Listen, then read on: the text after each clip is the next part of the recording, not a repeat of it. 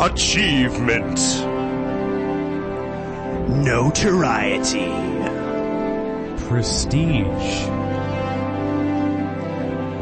Historical accuracy. Red clothing. Political correctness. Colostomy bags. Fish sticks with chopsticks. Tuxedo shoes.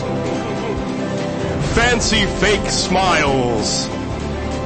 I'm better than you. Well-combed chest hair. Wardrobe malfunctions. Lipstick on a pig. Pickled beets. Pickled penis. Automobiles. The pizza flinging truck from Ninja Turtles.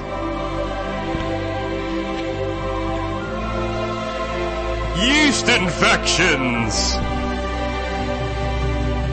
Historically accurate models made with Legos. The Elephant Man's bones. Anorexia. Giant props. Carly Simon's basement. Giant side boobs. Korean fruits. Rabid bears. Having sex with other men.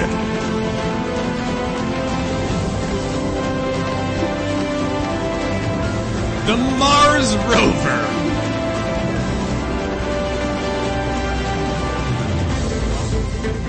All right, ladies and gentlemen, It's a magical night.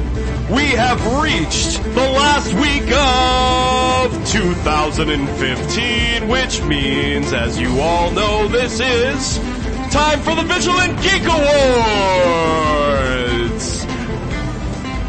I'll be your host this evening, Andrew Puzak of Vigilant Geek Media, and with me, as always, is Holden Orm of Vigilant Geek Media, also hosting in some regard, shape, or form. And we also have special guest. He's much more than a guest at this point. He's a co-analyst here at Vigilant Geek Media, but also New England stand-up comedian and owner and operator of Hogcast Studios, Nathan Burke. That's me, and I'm here as well. And I don't know what you'd call me at this point. I'm like one of those, special guys they have on news networks. Yeah, you're a specialist and an analyst. Yeah, a special analyst. Yeah, we'll go with that for now. Specianalyst. So, Spanalist. yeah, we'll go with that. Ladies and gentlemen, we have a lot of great superlatives to go over with you in regards to the cream of the crop, the highest quality comic book and geek pop culture based categories of highest achievement here for you this evening. So we're going to discuss today. We're going to not only discuss the mainstream stuff here in regards to best comic book titles, best story arcs, comic book based motion pictures and television series and what have you, but we're also going to as you know from last year, discuss a lot of independent work as well. So, gentlemen, what do you say we just dive into it here? It's time, ladies and gentlemen. Boing, boing. With all the pomp and ceremony that can be provided to you from Vigilant Geek Media, we give you the Vigilant Geek Media Awards. These are the 2015 Vigilant Geek Awards. All right. So, I would actually, I'd like to start out, I guess, with a little bit of a debate. What we're going to do is we're going to talk about what we think would be the best mainstream comic book title. Which is, that's pretty much like winning the WWE, like, undisputed heavyweight championship or whatever. I appreciate you bringing it down to my level. This is Thank one of you the, for catering to my needs. but this is one of the big, championship belts right here. I'm gonna go right ahead and just throw it out there. I think Superman should win this year. I just think between Superman and Action Comics, actually, although we can only pick one title, I'll go with the title book. Since John Romita Jr. has taken over on the Superman title book, the artwork has just been absolutely phenomenal. It sucked me right in, and it becomes a real page turner. And in regards to the story, Sean Yang, I believe is his name, is the new writer on Superman. But what they have been doing with the character has just been so awesome. Because you look at Superman, and most people think, like, hey, he can do anything, he can beat anybody, this book's boring, I'm putting it down. Well, I mean, there's a lot of other aspects to the Superman story that make it fascinating. I mean, you look at a entity that is an alien from another galaxy, from another planet, that's trying to blend in with the human race, even though he has the power basically to be a god, to rule over us if he so chose, but because of his moral compass, he doesn't. He protects us instead, which I've always found to be a fascinating part of the story. And also Luthor's complex that he has about always having to be better than Superman because he's probably one of the smartest people on the planet, and everything he tries to do to one-up Superman all the time. But in regards to the story that's going on right now, Superman has been nerfed. We mentioned that at the last DC update. Superman has been outed in regards to his identity. This cyber terrorism group, Hoarder Root, or I think it's just called Hoarder. No, yeah, it's called Hoarder, and then the leader of Hoarder is Hoarder Root. Hoarder Root, yeah. Yeah. They discovered Clark Kent as Superman, and in order to try to keep Clark out of harm's way, Lois outs him to everyone so that Hoarder can no longer blackmail him. But it creates, there's a lot of backfire from that. There's also a lot of backfire from all of the obstacles he's had to overcome and, all the adversaries he's had to go up against without his powers.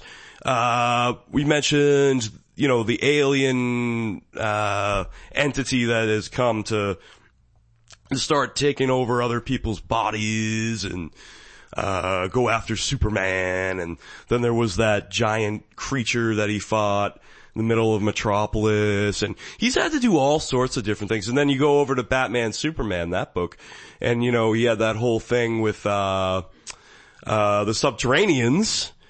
He's doing all this without his powers. Like, when are we gonna see Superman without his powers ever again? We probably won't. Not in our lifetime. Maybe we will. I'm saying we won't. That alone is why, between that and John Romita Jr.'s artwork, my vote's for Superman. But I understand, Mr. Orm, you have a different choice for best mainstream comic title. I do, and I will make my point right now. You made a very strong argument for Superman. All the things you said are excellent reasons to go ahead and choose the book. And to tell you, I'm kind of on the fence between the two, between Superman and my choice. But I'm just going to let you. I believe that Flash has been the most consistent, best quality book that's been put out all year. They've been doing some pretty big story arcs within Flash. They've introduced some different ideas. The first story arc was when the future Barry Allen realizes that there's something wrong with the Speed Force, so he needs to go back in time, but he realizes that he's been losing time all these years. So the future Barry Allen comes back in time, somehow expels the normal Barry Allen from our reality and into the Speed Force, and you get to see a different kind of Barry Allen. And then eventually things lead up to the end, which to the incredibly epic story arc going on right now with, the original Reverse Flash, Dr. Zoom. My only argument is just for the past, I don't know, 3 years, no matter who's been on the Flash book, it's been absolutely solid. And it's not one of those books that absolutely just blows you away and tells you gotta go tell everybody about it. It's one of those books that it's always good. You pick it up, the story's always good, the artwork's always solid. You go ahead, you know what you're getting when you're picking up the book. Just out of sheer consistency, I just feel like it just should just go with Flash for the win. No, you make a great point there as well, and I have to give credit where credit is due. In regards to consistency, and if you look at it from like a business standpoint. Fight. Throw mud in his eye. Come on! Get over here! Hit him with a chair! No, but seriously, in regards to consistency, and if you were, say, looking at numbers, in regards to a business sense, consistency is a very important variable. Putting butts in the seats.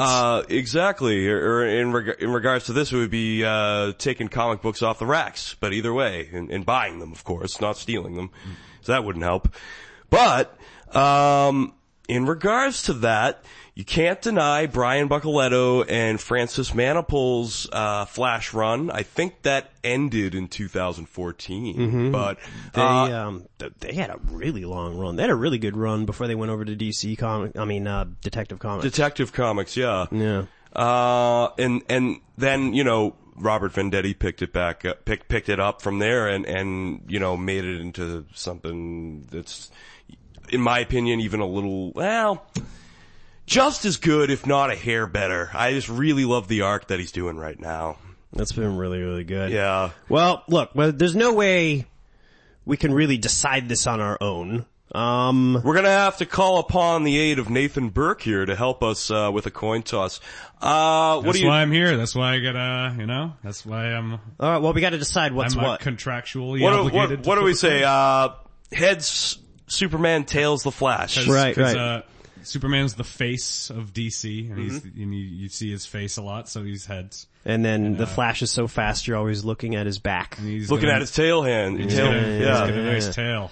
I don't know. I mean, you're always tailing him because he's always going to be in front of you because he's always too fast. That's right. We got in the back of it. We got good logic. Even though Superman's just as fast, but I won't get into that. Let's just flip the coin. You're going for the money argument, which is interesting. That's a big pro wrestling debate topic all the time. Like, if you're considering the greatest wrestlers of all time, like some would say Hulk Hogan or like Steve Austin, or because who made the company the most money? Yeah. But if you're going from a technical aspect, people would say like Shawn Michaels or Bret Hart, right? Things like that. Right. So, like, the real performers, but they didn't sell as many tickets as your Hogans. Or your Rock. Or the Ultimate Warrior. He was a real son of a bitch, but boy, did he put asses in the seats. Exactly. You gotta go for the bigger draw. It's an interesting take on things. Is that a Ric Flair Funko Pop? You're damn right it is. That is probably the best thing I've seen all day. Or your Ric Flairs, as far as like, you might have your, who's better, Hogan or Flair. Hogan was the better in-ring, psychologist and put together better matches and all that, but Hogan sold more. Yeah, well, Flair had better mic work. Flair had better longevity. So Flair had more wives. Flair had better longevity despite his body. All right, well, the coin. Yeah, all right. So heads Superman, tails Flash. Let's do this. All right. Oh no! I'll do that again. Oh, we'll do a reflip. Do a reflip. What do we got? All right. Heads. All right. Superman for the win. Superman. Best mainstream comic title. We have Superman. Awesome. Thank you, Nathan. That came down to the wire. Very nice. But I gotta tell you, that was almost 50-50. To be honest, it is really close between Superman, Flash, and actually one other title, which I'm not going to disclose because it's coming up for next. Yeah. Let's go ahead and talk now about Best Mainstream Story Arc. Best mainstream story arc.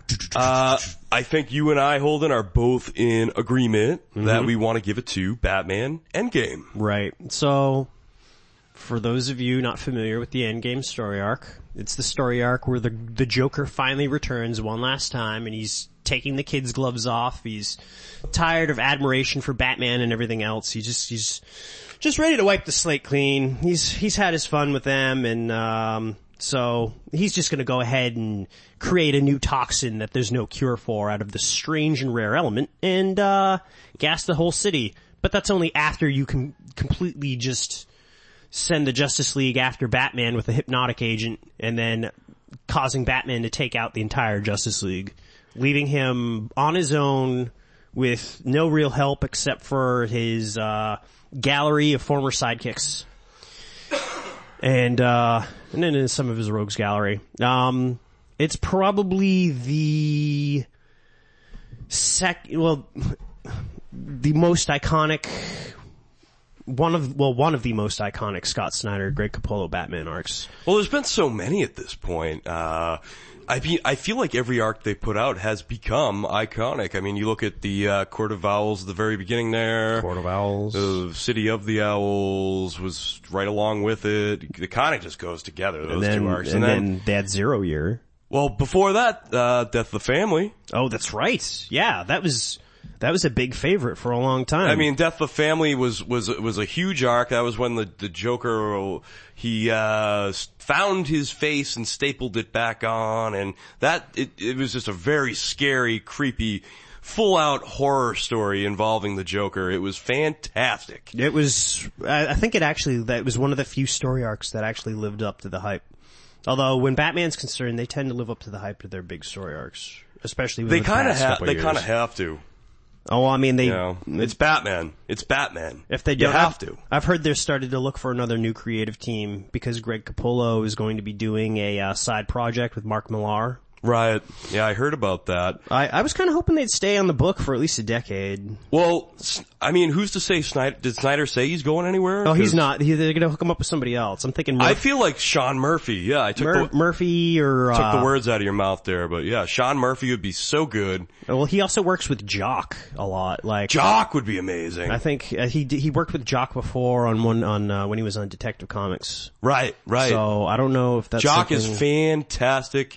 I mean, there's a lot of artists that Snyder has worked with in a lot of his, his Vertigo and Image titles as well that would be, I mean, you mentioned Jock, and you mentioned Sean Murphy. Those are two right there. So yeah, I don't think he'll have a problem finding anyone to work with. They're gonna pair him up with someone extraordinary. But either way, it is sad to see Capullo go. I don't know if it's gonna be permanent. Yeah, I don't think it's permanent. But he's one of those artists who's so intense that he only works on the Batman book.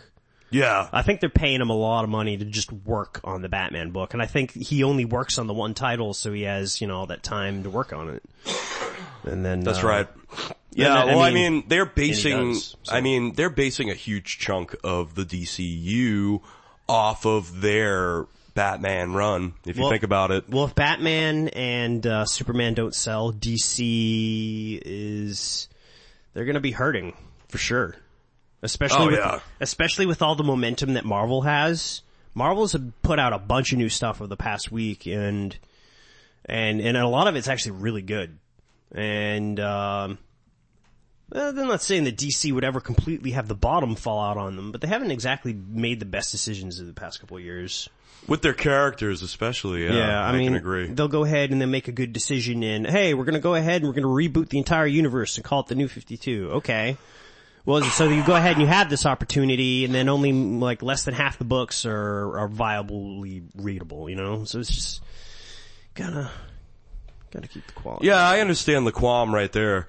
But now getting back to Endgame, you have these monumental story arcs that lead up to it. I think Zero Year was the last big arc, and Zero Year is sort of Snyder and Capullo's take on their own personal Batman origin, which, incorporated a lot of elements from some of the prominent origin stories from before. You look at, the Joker origin they did with the Red Hood gang, and they sort of, did their own version of Alan Moore and Brian Boland's, Batman origin there with, falling in the vat of the toxic chemicals, yada, yada, yada. You all know how that story goes. Mm-hmm. Happens so often. It happens to the best of us. What can you do? The only difference between us and the Joker is one bad day. That's what they say. One bad day. One bad day away from being the Joker. Anyways, so then you get to Endgame. The Joker disappears for a little while. I mean, they do the origin story with Zero Year. It was fantastic. But, the Joker's been gone for a little bit. They bring him back, and this time he's not playing games. He's not playing around, just like you were saying, Holden. It's a much more malicious, nastier, meaner, just more violent Joker. He's got, he had like facial reconstructive surgery or whatever, but he's got his face back to where it was, and you don't realize this, and actually, I don't even know if I should give this away, but there's this awesome little, I guess you'd call it, it's not really an Easter egg, but... Oh, well, the foreshadowing in in that annual? I forget which annual it was. Yeah, where the Joker was actually working at Arkham Asylum without the makeup. And had been in storyline over a year. If you haven't read Endgame yet, we're not going to spoil it all for you, but we're going to disclose this. You've had a year to read it. It came out early 2015. So, spoilers, I feel a little bad, but I don't feel that bad, actually. So, in an annual that came out for Batman, probably 6 months shy of Endgame. So, this is like, way far apart when it comes to comic book timelines. Like, all kinds of books have happened between that one annual and the beginning and middle and end of Endgame. I'm not complete. I think it's the annual number 2, and it happened during the 0 Year arc. Yeah, it was during 0 Year. I don't remember the number, but basically, the Joker had been working all along at Arkham Asylum, manipulating some of the other patients into doing his bidding. He's not wearing the makeup. He looks like a normal guy. He's going by the name Eric Border, which I think in some ancient language, I don't remember which one, is supposed to, the word border stands for jester, Joker. So he's like playing that little game, but it was like this big, like, secret that eventually, like, you find out when Batman goes back to visit the old Arkham Asylum, because they moved the new Arkham Asylum into Wayne Manor when, during 0 Year, right? Mm-hmm. Yeah. So, Batman's back and he's visiting the Joker's old cell, the old, room in Arkham Asylum, and it's all decrepit and everything. No one's there. And Eric Border shows up. So, Batman's like, get out of here, go home. I'm trying to do something, by myself here, I'm just visiting, the Joker's old cell or whatever. Well, the Joker's standing right next to him. He doesn't even know. Yeah. And then he ends up locking Batman in the cell and revealing himself. And oh my God, if that wasn't one of the best freaking comic book moments ever. So cool. So cool. All of a sudden, the bars come down on the door. Batman's locked in the Joker's old cell. The Joker, all of a sudden, he's wiping some of the makeup off, and you can see the white face, and he's like grinning at him. Oh man! Between that and then the city just being taken over by the gas and turned into these uncontrollable zombies that heal themselves. The Dionysium was the chemical, or the yes, yeah, that was used for the toxin, and the timeline. He had like 24 hours to come up with a cure for the city before they die.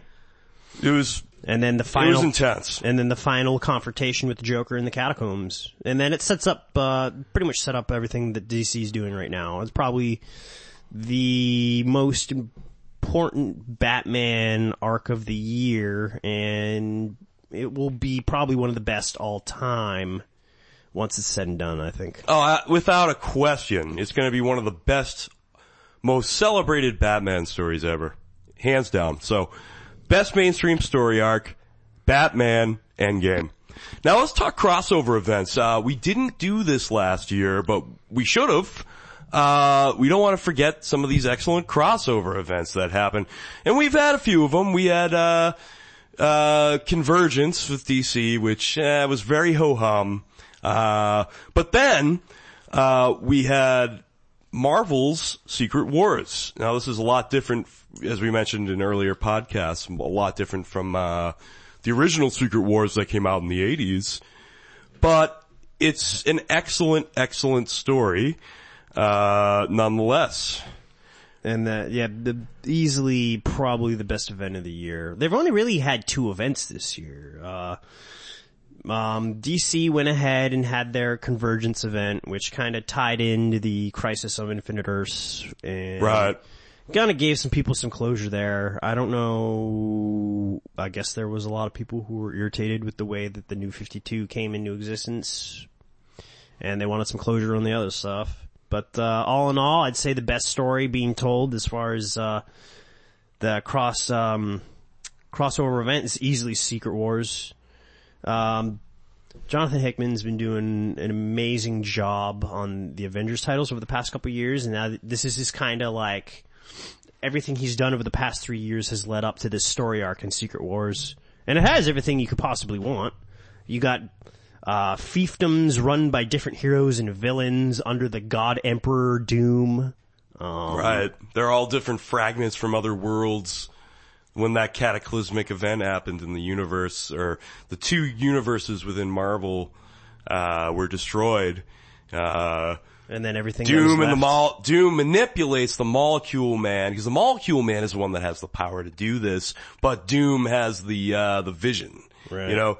So Doom manipulates the Molecule Man into combining all these fragments from other worlds and creating Battle World, which is where Secret Wars takes place. And I believe we got one more issue before the finale. What? Yeah, we got 8 and 9 we're waiting around for. Has 8 come out yet? 8 has come out yet. Alright, so we're just waiting for issue 9 at this point. I haven't read 8 yet either though, but. It's funny because they started out, it said 1 of 8 when you got the first issue, and then after. Right. And then now like, they're like, oh man, we can't finish this in 8 issues, we need to do this in 9. So now now some of the later books say, 7 of 9, 8 of 9, because they just figured out that they needed to print an extra book in order to end the arc. It's kind of funny.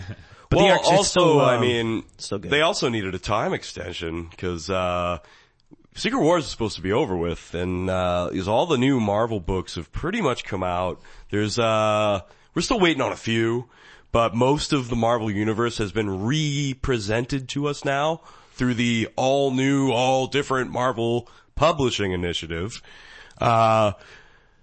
So Secret Wars should have been over, but obviously once again they realized they couldn't finish it in 8 books.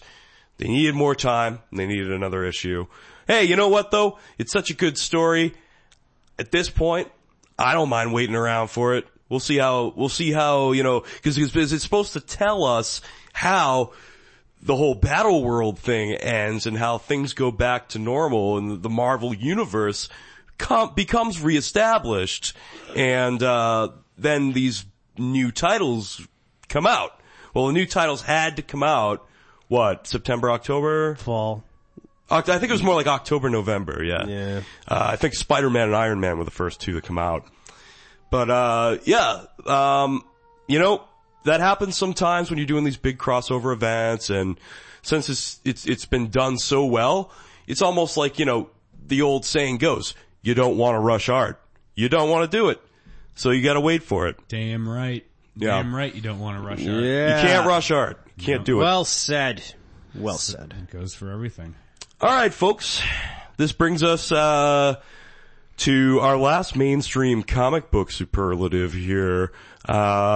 Best Fringe Book of 2015. Best Fringe Book of 2015. Best Fringe Book of 2015. Vince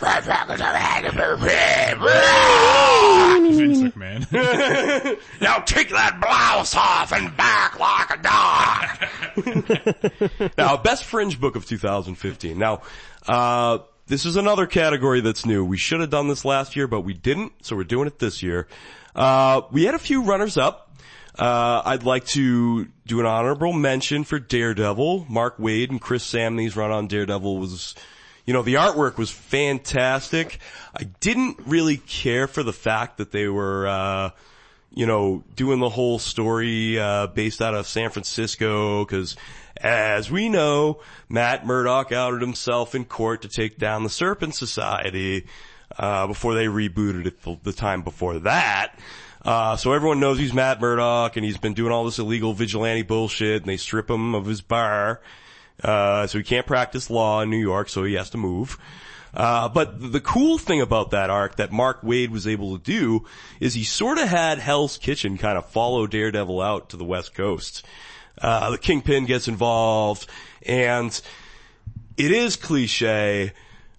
I've seen him square off against the Kingpin and Bullseye like thousands of times within the pages of comic books, but it was still, Mark Waid still was able to make it interesting. It was really neat. It came down to the wire between a really difficult decision that Daredevil had to make, involving Foggy Nelson and his girlfriend at the time.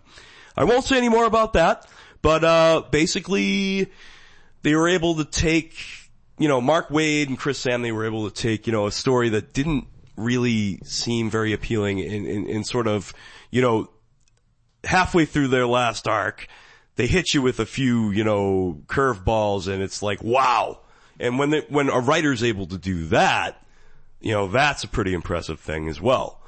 On the DC side of things, we had books like Deathstroke and Suicide Squad, which have been good, but haven't impressed me entirely. One DC fringe character and title that did impress me, though, as well as you, Holden, was the Midnighter. That's right. Midnighter is kinda your gay Batman, I guess. It's kinda what he is. That's kinda what he is, yeah. He is kind of a gay Batman. And then,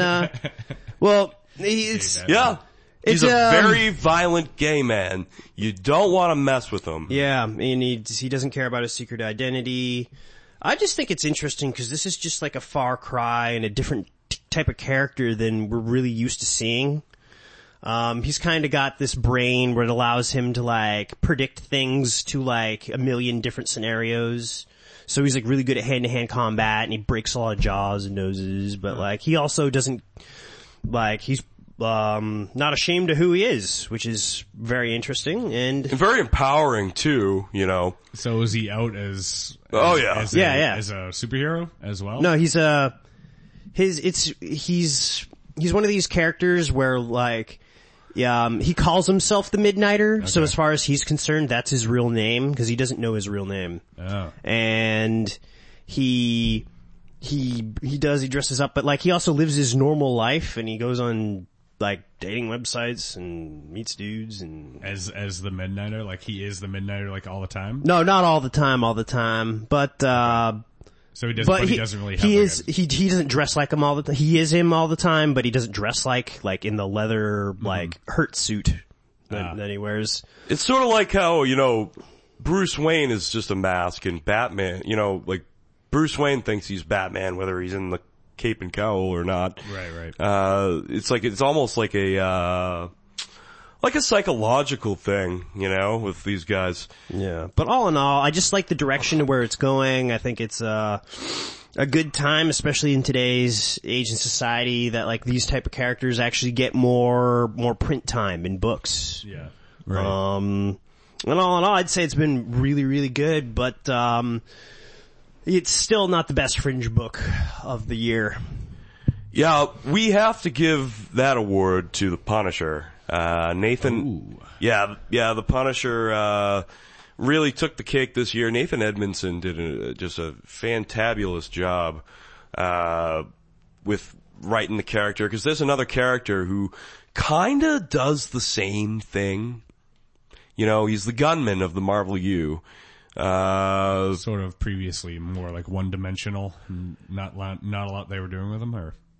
It's more or less like, I think they just, the Punisher is the type of character that you really gotta touch the waters. You gotta have someone a writer and an artist who are competent and skilled enough in order to write the character. It's kinda just so gritty and dark that like sometimes people will take a run on it and then sometimes it'll leave a vacancy where someone could come and pick up the book, but like people don't always want to write the Punisher all the time. I see. Yeah. And this was an example of somebody who picked the book back up. And, they kind of picked it up with a clean slate because before Nathan Edmondson started writing it, the last we knew about the Punisher is the Avengers had captured and incarcerated him. There was an excellent 5-book Punisher Warzone series where, I think this was back in 2013. And basically, each Avenger, he was like going after him because Peter Parker started the whole thing by saying, guys, we gotta stop ignoring this friggin' guy with the skull t-shirt and all the goddamn guns and and all the cool stuff. Yeah, and blowing things up and what have you. We can't have it anymore. We're the goddamn Avengers. We gotta do something about this fucking guy. He's killing everyone. Yeah. And, so Spider-Man goes after him and Punisher makes mincemeat out of him. Not literally, he doesn't kill him, but he beats the shit out of Spider-Man. And then, different Avengers take their own approach to capturing him. He knows eventually he's gonna go down, but the thing about Frank Castle is he's never going down without a fight. Mm-hmm. That's his thing. So Black Widow goes after him and chases him around in like the rainforest and he outwits her barely. Thor meets up with him and he knows that Thor's like too powerful for him, but Thor's trying to reason with him and talk to him. They have a beer together. Eventually Thor realizes, like, he kind of warns him. He's like, all right, well, I didn't come here to get physical with you, Frank, but just be. I just came here to chill, man. Yeah, pretty much. Like, it was weird. It was weird, but he's just like, who's coming for you next. And then he goes, oh, really? Who comes for me after you, Thor? Probably Iron Man, right? Oh, it was Iron Man and Captain America. The two of them square off and they, once again, I don't quite remember every detail of the fight, but Punisher doesn't go down without a fight. I remember that much, but yeah, they take him down, they lock him up. So here we are, Nathan Edmondson, clean slate, fresh start with the Punisher, and he just does, the thing about Nathan Edmondson is it's not just, these covert op missions and blowing things up or whatever, like typical Punisher status quo. He does a lot of different things with Punisher. He starts out with him out in LA. He's, taken down the Del Sol gang, the Electro, one of the big Spider-Man villains. Oh, he gets hired out as a mercenary for the cartel. Yep. Yeah. And then, after he takes down the first Del Sol brother in Electro, he gets captured. Black Widow bails him out for a mission. After they finish the mission, Black Widow tricks him, locks him up again. Frank breaks out of prison, goes back to LA, and just takes down the Del Sol gang again. This time for good. And the way he does it, the way he goes about it, and it's very cool. It's very dark. Nathan Edmondson was the very first writer to have the Punisher wearing a mask, which was pretty neat, pretty dark and cool. He had like the actual skull mask to go along with the shirt. With the shirt. I liked it. They even had one really awesome, like, it was like probably a few pages worth of, the Punisher blows up the cast of the new Fantastic Four movie. It was just like they were like shooting a scene for the new Fantastic Four movie and like the Punisher just like drives by on a motorcycle and just like launches a few grenades, blows them up. Wow. It was like a big like FU to Fox. Obvious jab, yeah. Oh yeah, big time. That's hilarious. So yeah, just because of the creativity more than anything else. I can't wait to see what else Nathan Edmondson does for Marvel. He also wrote a Deathlock book that I liked a lot as well. But yeah, he should be working there for a while. Well, I don't know, honestly. He's got enough talent that I'd like to see what he does with a creator-owned. I'm sure he's got one. Every writer's got their own creator. Oh yeah, every writer. Absolutely. And I'll read more of what he writes. He seems to be really good with the, crime noir, shoot 'em up type stuff. Yeah. So, well, I'm really looking forward to the next iteration of the Punisher with Becky Cloonan and Steve Dillon. Steve Dillon, who drew the Punisher for years with Garth Ennis. He also was the artist on the Preacher books with Garth Ennis too. They were a great creative team.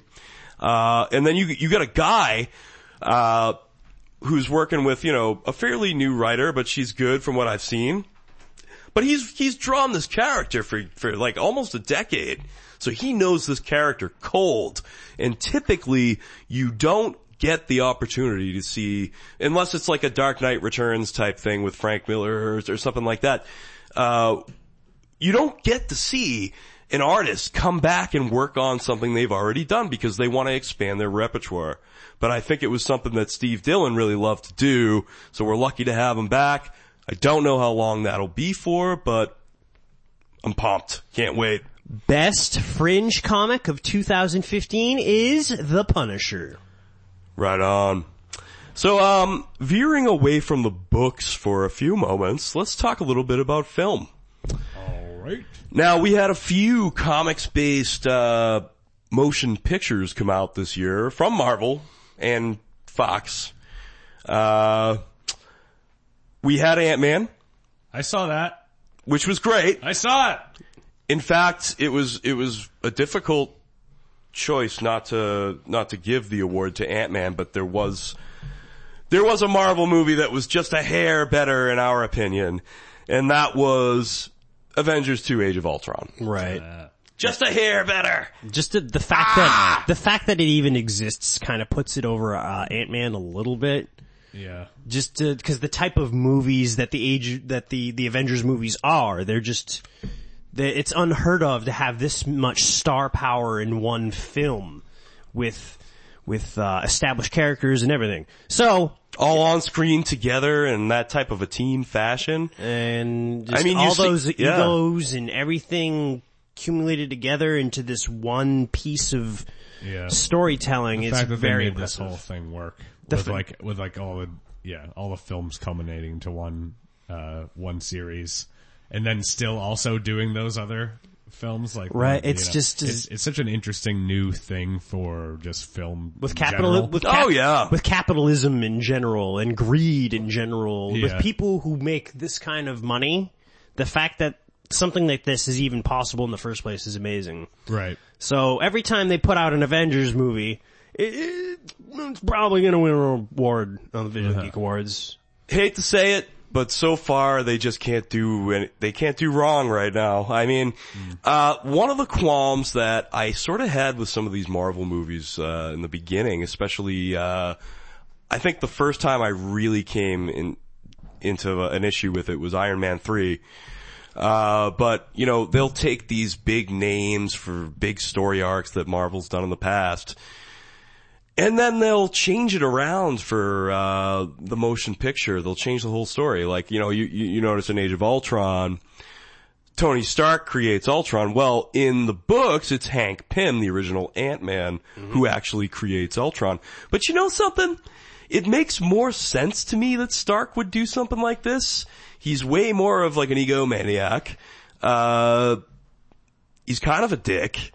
And he's definitely smart enough, just like Pym. I don't know. I really liked it. I liked the approach they took for the storyline. It was different from the comic, and I love the Age of Ultron, crossover event that Marvel did back. I think that was 2012, 2013. It was phenomenal. It was like the most futuristic, dystopian, sci-fi awesomeness you could ever come across. Everything on Earth just turns to like freaking just turns to chaos. chaos, right? Kind of chaos. Pretty much, like, it's just like, yeah, it's like a metal world, pretty much. I don't know. I totally dug it, but I dug the movie as well. Ant-Man was great too. But yeah, we're gonna have to give it to Age of Ultron.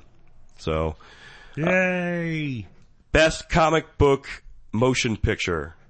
Avengers 2, Age of Ultron. Now, we've come to another conundrum here where we're gonna have to do a little coin flip. Another debate we're having. This is going to be a debate over, the best comics-based television series. Now, we have a lot of great ones out there. We got, of course, last year's winner, Arrow, which is just phenomenal, but it's sort of kind of gone downhill. I won't get into specifics. There's Gotham, which isn't very accurate to the source material at all, but in a weird way, I still kind of like watching it. What else do we got? I mean, we got Supergirl now. That started in 2015. Haven't seen it yet. We have The Flash, which is one of the top choices here. And then, Marvel started putting out their Netflix series as well. So you get Marvel TV shows besides the Agents of S.H.I.E.L.D., which is on network television, which is actually really, really good. We also have, Marvel's Daredevil and Marvel's Jessica Jones series. But we picked two, of these comic book based shows. Sorry, I forgot to mention The Walking Dead too. That's another one. Anyways, but we picked two of these shows that we really thought were the best. And what we're having trouble with right now, correct me if I'm wrong, is choosing between Daredevil and The Flash. Yes. You believe that The Flash was probably the standout best show of the year last year. Well, I don't know, because Daredevil as well. Like, Daredevil was so good. I still need to watch Daredevil. I've seen Jessica Jones, but I haven't seen Daredevil. Wow, you gotta see Daredevil, I'm on the fence between the two. Daredevil's a little bit like a hair better. Jessica Jones is great. I love it. I haven't finished watching all of season 1 of The Flash, but I have seen Daredevil. Oh, well, you haven't seen, like, their take on Flashpoint then, because at the end of season 1 of The Flash, they do their own little Flashpoint story. It's nothing like the Flashpoint paradox, right. But it's the same kind of idea where Barry goes back in time to save his mother, but when he does that, he causes all kinds of ripple effects in the time-space continuum. Fantastic, and they did it so well, and it was probably like 2 episodes before that, they had the big showdown with Barry and Grodd, Gorilla Grodd. And everything, probably like the last 5 episodes of season 1 of The Flash, I could watch like in a block like every day and still be excited for like a year straight. It's just so good. I'll have to see it. I mean, The Flash is one of my favorite characters. It's just... And if he's one of your favorite characters, they have totally just taken the source material and put it on television so well. They make, like every other creative team, they've made their changes to the story, but they're minimal. They're minimal. And it's just such great writing, such great acting by Grant Gustin and the rest of the cast. I love that show. I freaking love The Flash. I'm kind of torn between the two of them too. That's why we're gonna obviously flip the coin here. Yeah, this actually isn't something where we've each taken like a definitive side. This is like, alright, we really need to decide. You're both in agreement that they both deserve something, but in the Vigilant Geek Awards, only one may. 2 may enter, 1 may leave. That's right. So it's what are we Thunderdome. choosing for heads? I believe heads Let's go heads Daredevil, tails Flash. There we go. Okay. Let's see. Just like we did last time. Here's the coin flip. And? Tails! The Flash wins it. Alright, so our best, television show with comic book content is, for 2015 is The Flash. Is The Flash. We're gonna go with The Flash. You're always tailing him. That's right. That's right. Awesome. Well, ladies and gentlemen, We're going to take a really quick break. We'll be right back with the last of the superlatives to the 2015 Vigilant Geek Awards.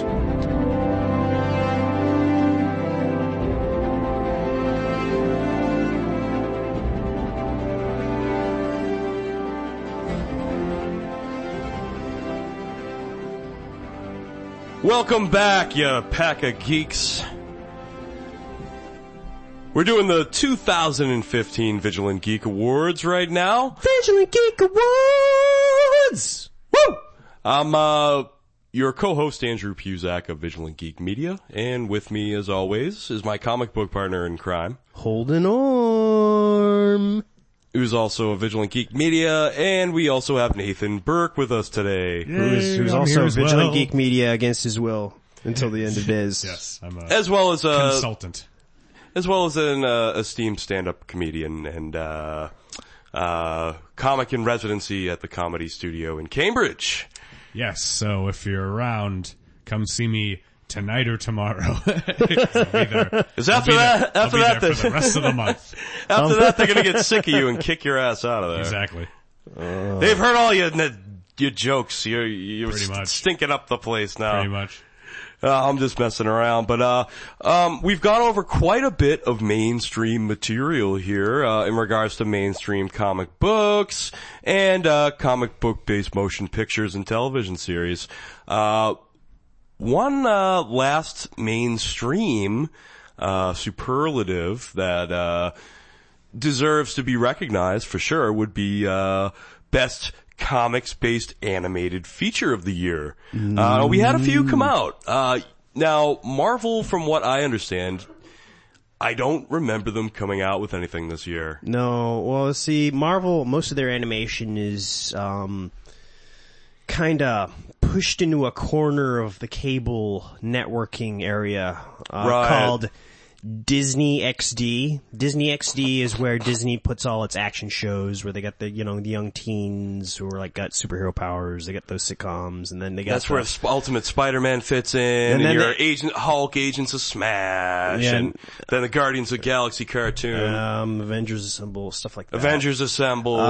Marvel animations are a far cry from the quality that we grew up with. Oh yeah. Initially, the two pinnacle of Marvel animations would be the X-Men cartoon that was on in the early 90s, and the same thing with the Spider-Man cartoon that was on in the early 90s. Yeah, those are incredible. Those are so good when I don't think there's anyone that can dispute that. They stand the test of time. They went ahead and they used source material for the storytelling.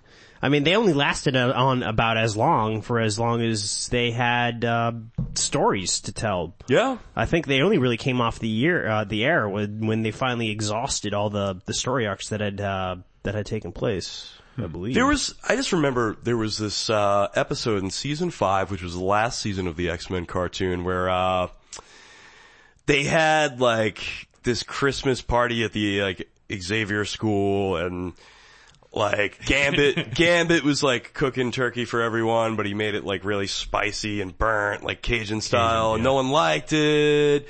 And then like it turned into this like weird Christmas story where Wolverine was like a Christmas troll. And I remember this. Yeah, they're like Jubilee's like trying to look cool in front of the younger kids who were at Xavier school. Yeah, exactly. And then that was at the point where I think they ran out of really good source material. They jumped the shark with Gambit making a turkey. Yeah, he's wearing the apron and the chef hat and the whole 9 yards too. I mean, it's funny to watch. He's but the chef. Now, I remember the very last episode. It was like Magneto comes and he amplifies Charles's psychic powers because he's sick, and he reaches out to the Shi'ar, and they come with their alien space medicine and fix him, and then they're like, okay, that's the last episode of the X-Men.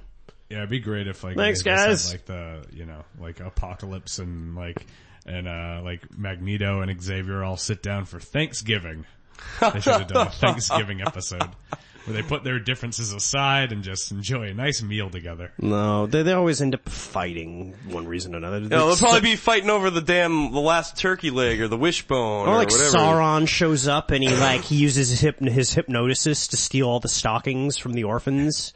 So Jubilee and like Wolverine have to hunt down Sauron and get the stockings back, and they always do stuff like that with certain series. They'll have like a Christmas episode or something. Oh yeah, just, yeah. like, completely take you out of it.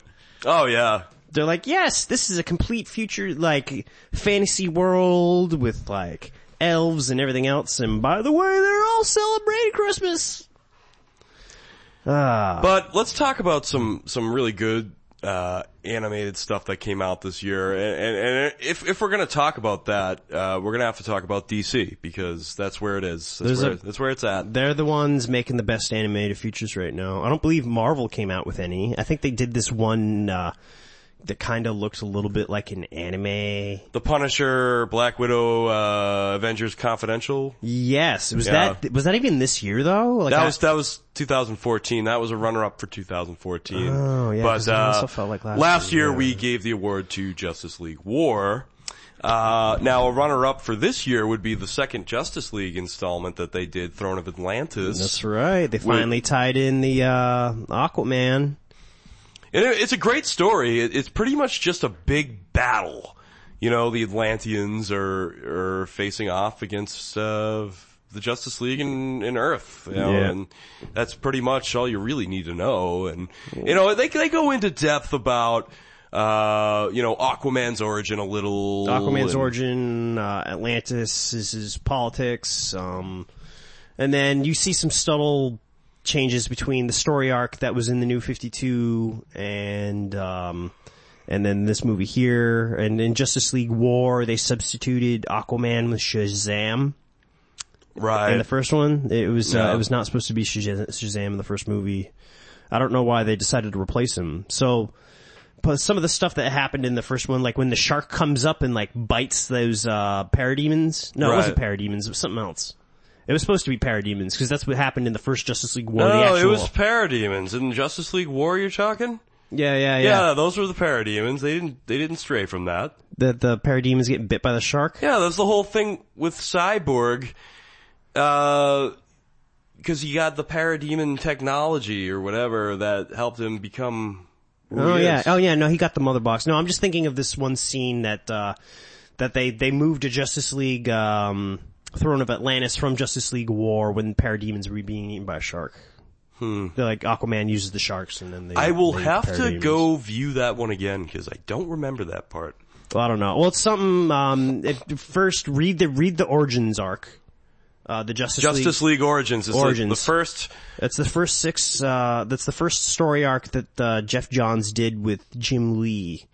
When the New 52 When the New 52 came out, yeah, and for Justice League. And that's what Justice League War is loosely based on. Well, not tight enough, with the exception of the Shazam. And then, they caught up with Aquaman stuff. But there's too many holes and stuff. As much as I enjoyed it, I don't feel it was the best animated feature of the year. DC did another one though. Was it Batman versus Robin?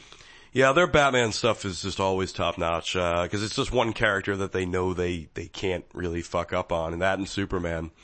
Those are their two breadwinners right there. But Batman vs. Robin was pretty awesome. It was a follow-up from, 2014's, Son of Batman, where Damian Wayne just kicks the shit out of Deathstroke, which I think is a little bit unrealistic. They don't give Deathstroke enough props in that one, but...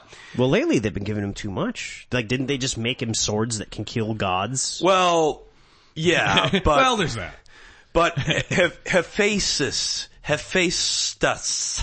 he's the god of... He's the armor of the or gods, weaponry or whatever, so fire and armor. The god of hard to pronounce names. Yeah.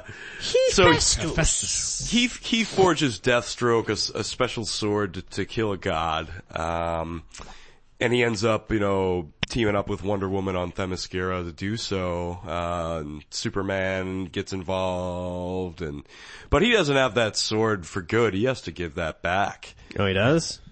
Well, a god's gonna eventually come for it and say, hey, alright, you did your job, so give that back. Like, you're not just gonna run around the earth with that fucking sword that can kill. Gods are total Indian givers. Yeah, well, you don't want to give a human, especially a human with the moral compass of Deathstroke, the power of a god for too long, or who knows what the hell could happen. So either way, I haven't read the last issue of that arc. It came out already. It's sitting in my stack right now. I'll keep you guys posted on that. But let's talk a little bit about this year's winner for Best Comics-Based Animated Feature, Batman vs. Robin. Very nice. So,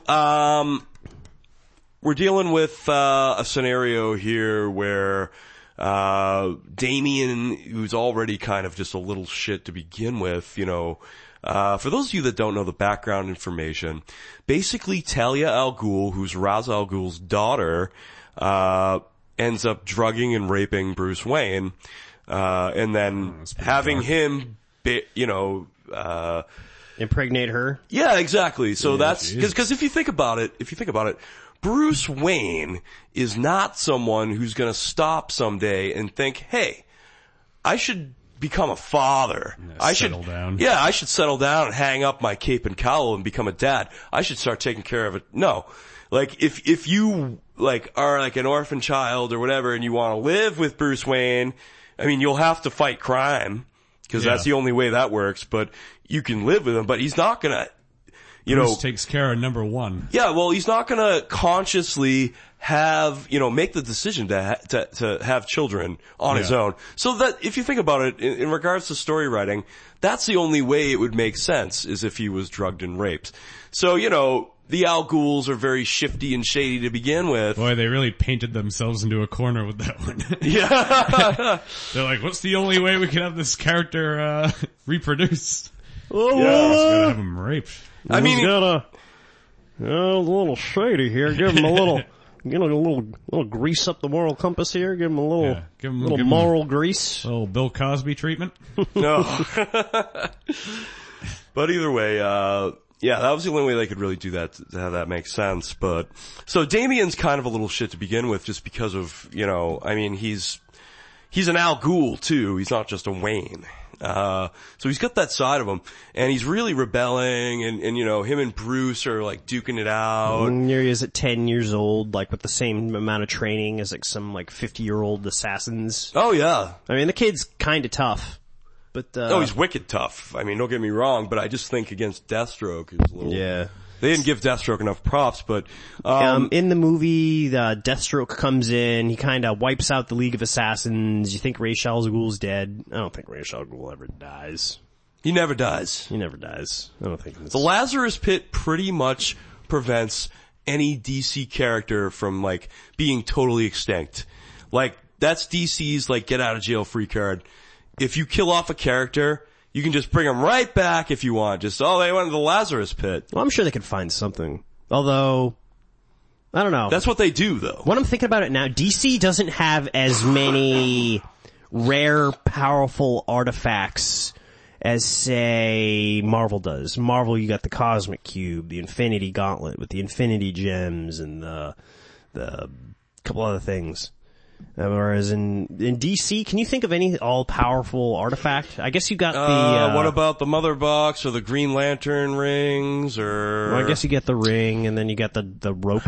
The Lasso of Truth. There's always something. But yeah, I kind of see what you're getting at. Like, but not like that one like, oh, this is, this artifact right here, this will make everything better. But basically, in regards to Batman versus Robin, one of the Talons, who's, he's like the Talon, who's, for those of you who don't know, the Court of Owls, I actually have a little bit of explaining to do. Adorable, by the way. No. The Court of Owls. No, they're not. They're a very dangerous, underground secret society that pretty much rules Gotham, like, from the shadows. And they have these assassins that are, like, pretty much indestructible, called Talons. And they're cryogenically frozen and then, they regenerate. Yeah, they regenerate and they're unfrozen when they're, when they need them. Yeah, to go enforce some Court of Owl law. Yeah, so Talon tries to recruit Very cute. Talon tries to recruit Damian Wayne. Damon Wayans. Not Damon Wayans.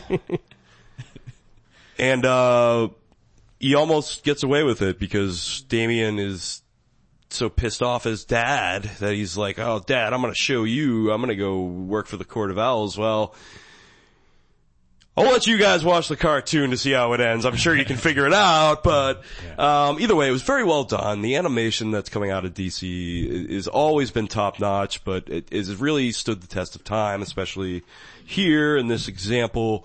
And the Court of Owls, which is a fairly new band of rogues in the Batman folklore, created by Scott Snyder when he first took the reins in Gotham City. And they've really spawned into something incredible. They're one of the really big, sets of rogues that Batman seems to be encountering quite a bit here and there. They always keep popping back up. It's very cool. It's a very cool concept. Secret societies are really cool. With they're fun top to 1% types with the big fat bank accounts. Yeah, the 1%ers, they're always like interesting and fun to read about. And, it's always kind of fun to see a little Illuminati type of stuff. Exactly, yeah. And he takes that, Snyder takes that aspect, that conspiracy theory type thing, and he creates this amazing story that pretty much takes up the first 2 volumes of the Batman book, since the New 52 started up. So yeah, we'll give that one to Batman versus Robin. I think that's hands down the best animated feature that came out this year. Agree. So, gentlemen, we're going to change gears here for the last segment of the Vigilant Geek Awards 2015, and we're going to talk about some indie stuff here. We try to review as much indie material as we can. We go to all the local cons here in New England, and we try to scoop up as much creator-owned material as we possibly can. We've reviewed some amazing stuff since Comic-Con this past summer. Everything from Homeless Comics and, the books they put out like Healed and Baby to HB Comics with Laser Man and Vindication and Mystery Man. But today we're going to discuss the best of the best, the cream of the crop that we have personally picked up at local cons this year. I guess we should start off with the big one, Best Indie Graphic Novel Title, which we are giving to Roadhouse Sons, Volume 2, Part 1, Renegade. Yep, and once again, they're just putting out quality stuff. The whole Roadhouse team is just... Yeah, it's based off of an actual novel written by, Jason Sanderson. We've discussed this before in, some of our indie book podcasts and Comic-Con podcasts and things like that. Mr. Sanderson is a great guy. I've had the privilege of speaking with him a few times. He's actually, an ex-pro wrestler, who, wrestled in a lot of the old circuits. He's a big guy, he looks like he could crush you with a bear hug. But anyways, he wrote this awesome book, cause he's also a road manager for a band called Studebaker Hawk, who, that's where sort of the inspiration came from. And it's basically this, dive bar, rock band that, becomes, secret, covert agents for the government during the time of the Cold War, if, say, the Cold War went hot, which in this book it did. So, after Dangerous Gambles, which was, the first volume that they put out, they get involved with some pretty, hairy situations involving some of the communist sympathizers and... Was it, Canadian drug runners in Vermont? That was the first one, right? Yeah, that was like pretty much the meat and potatoes, yeah. Yeah. No, it's the second one, which is, what we what we gave the award to is, the premise of that book is, Renegade is that they're in, middle America and they're trying to wait to just like come together with some gigs so that they can go ahead and hit the ground and try to really, figure out, what kind of underhanded things, the communists are trying to do within the country. Because, they were, the band was, recruited because they easily rub elbows with the shadier elements of this types of things that the government wants to kind of keep their eye on. Now, I forget, was it the FBI? It's the FBI they're working for, right? Yeah. Okay, alright.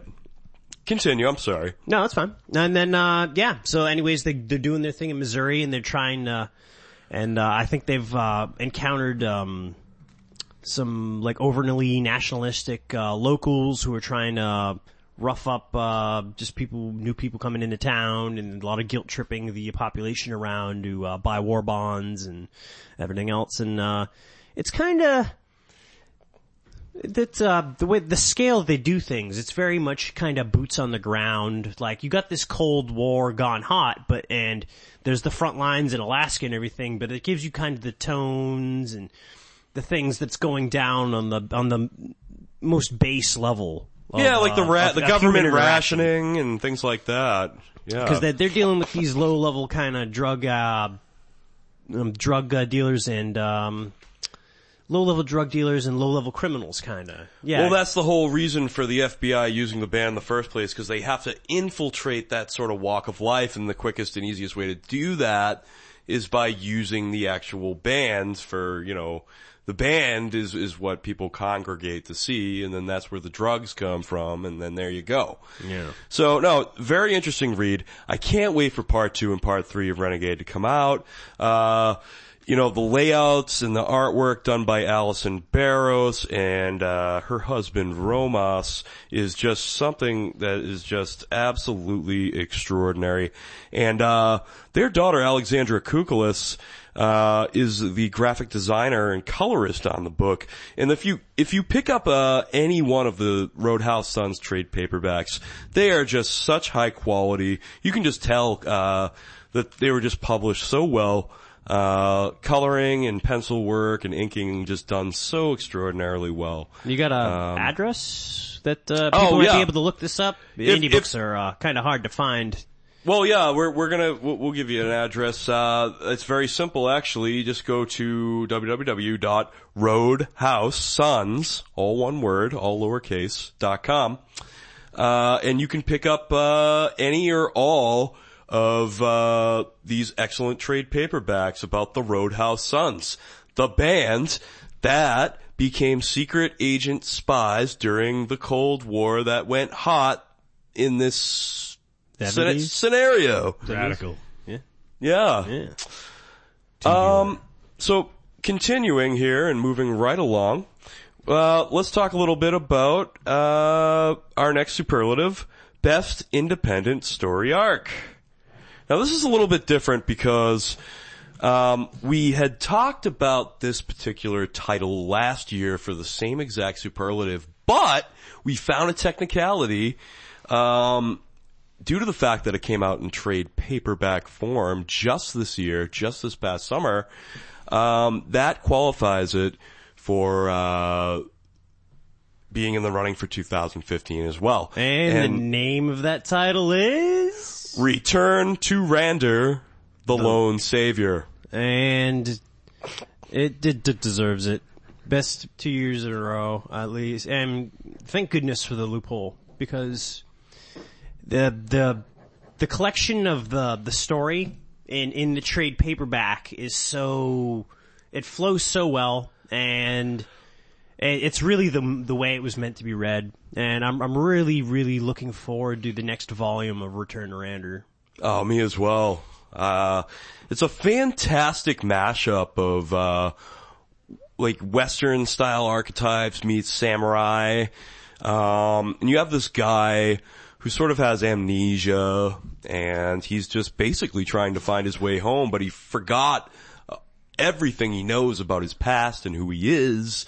And meanwhile, this mysterious villain, the Matador, is tracking him throughout this mystical land called what's the name of like the actual realm that Tony Sedani created? It's like a 5 points. The 5 points, right. Yeah. And he's trying to find his way back to Rander. Like in Gangs of New York. The 5 points. That's what the... Oh, yeah. This is a kill. This is a kill. This is a kill. This is a kill. Daniel Day-Lewis, man. You gotta love how ruthless he is. The beak off of that melon of yours. So now, Return to Rander kinda has a feel of like an old Eastwood spaghetti western. You know, those movies that Sergio Leone put out, like The Good, the Bad, and the Ugly and things like that. But it also has like these awesome samurai archetypes too. So it's just a really cool, and the story itself is just written so well. Tony Sedanis, or is it Tony Sedani? I always fuck that up. Sedani, I thought. Yeah, Tony Sedani. That's right.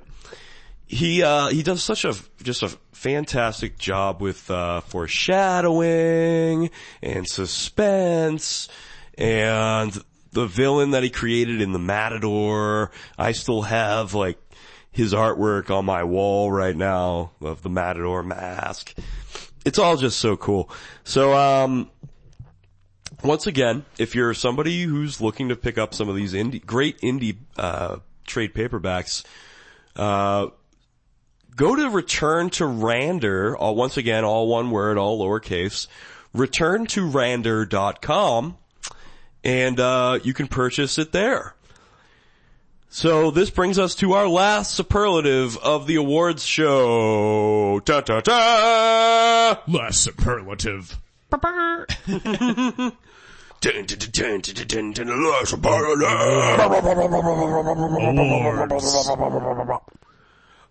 Well, the last superlative we have here is Best Indie Anthology. So this is sort of a collaboratory publication that would be worked on by numerous writers and artists, creators, to form, a big book of stories, basically a big book of short stories. And you'll see anthologies all the time, a lot more prominent with independent work, it seems, than mainstream stuff, although you do see some anthologies come out with some of the mainstream labels. It's a rarity though. But for this year, we want to pay homage to the best indie anthology of 2015, which would be Outbound Volume 2. Now, Outbound Volume 2 actually, it didn't come out in 2015. It came out a little earlier, but... I think it was like I think it was 2014, maybe. But, you know what? We're bending the rules a little bit because I loved it. Some of the artists and writers that I've been following from the Boston Comics Roundtable, which is, the group of people in Boston who have worked on these anthologies. I'm been following them for a long time, as well as Riverbird Studios, which is owned by, Mr. Rojo, who also, does a lot of the art and writing for, the different anthologies that Boston Comics Roundtable put out. He's one of the bigwigs there. Just to mention just a few of the stories that I really, really enjoyed. You got the Black Fusca, written by Rojo, art by Dave Myers and Steve Wilhite. This is about a car that, takes a man on a interdimensional journey. It starts off in a cornfield. He gets struck by lightning, and then he just ends up in some weird situations. Are these stories all standalone, or the continuations from Volume 1? Oh, they'd be continuations from Volume 1, sure. So you'd have to get Volume 1 first to be in the know. But either way, it's a fantastic read. If you love sci-fi, Outbound is it's just such a great, collection of little stories to pick up. You got the Null Device, written and drawn by David Marshall, who's one of the other big names at the Comic Book Roundtable. Basically, once again, you're dealing with, this group of secret agents who have USB ports in their head, and they use them somehow to transport themselves to a different dimension where they have to rescue this agent who's captured. It kind of sounds like Johnny Mnemonic. Only half of it, except the interdimensional stuff. The USB stuff in the head, that's Johnny Mnemonic stuff. Oh, I never saw it. I wouldn't know. It had Keanu Reeves, and it took place in a dystopian future, and there's something to do with Yakuza, and a cure for the Black Shakes, whatever the Black Shakes are. Something they made up, I guess. I think it's a band. Is it? No. It would be a good the name Black for a Keys and band. the Alabama Shakes. It's like a combination. That'd be a good super group. Yeah. Black Keys and Alabama Shakes. I'd listen to that. The Black Shakes. Yeah. And I think one last title I'd like to just mention real quick is a story called Space and Time, written by Josh Mills and Mike Poloni, with David Marshall and Rojo working on that one as well. I think particularly with the artwork. All these guys are just so fantastic. This story pretty much revolves around a space smuggler who, lets a father and a daughter board her ship along with a lot of mysterious cargo in order to make a few extra bucks to bring them from place to place. And they end up having some malfunctions aboard the ship, and they crash land on this planet where there's these cyborgs. The cyborgs capture the father.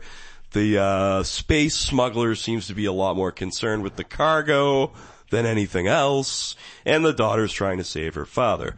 But just the way it was drawn, Rojo and David Marshall, they both seem to really know how to use space within a panel really well. The usage of blacks and whites and different shadings is just something phenomenal to look at. But all these stories, there's some that are dark, some that are a lot more lighthearted, but there's a little bit of everything in these anthologies for everyone.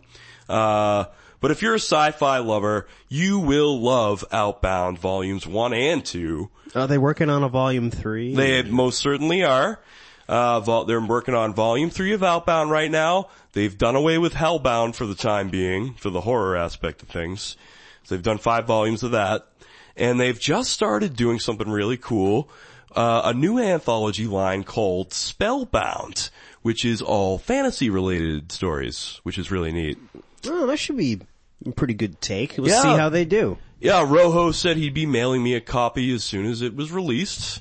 He has my address. No, that's outstanding. So, we will get it, and we will review it for the Vigilant Geek ASAP. But I think this concludes the Vigilant Geek Awards this year. It's been very, very good. Everyone was dressed so nice. Should we do a quick recap of who won what and then thank the audience? Let's do it. Let's start off. Let's do a quick rundown for those of you who missed it. Although it is a podcast, so you could just rewind it. But best mainstream comic title, we went with Superman. Best mainstream story arc, Batman Endgame. Best crossover event, Marvel Secret Wars. Best fringe book, The Punisher. Best comic-based motion picture, The Avengers 2 Age of Ultron. Best comics-based television series, The Flash. Best comics-based animated feature, Batman vs. Robin. Best independent graphic novel, Roadhouse Sons Renegade. Best indie story arc, Return to Rander, The Lone Savior. Best indie anthology, Outbound Volume 2. There you have it, folks. That is the 2015 Vigilant Geek Award winners. Let's give a round of applause. Yay. Accolades. Woo! Accolades all around. Yeah.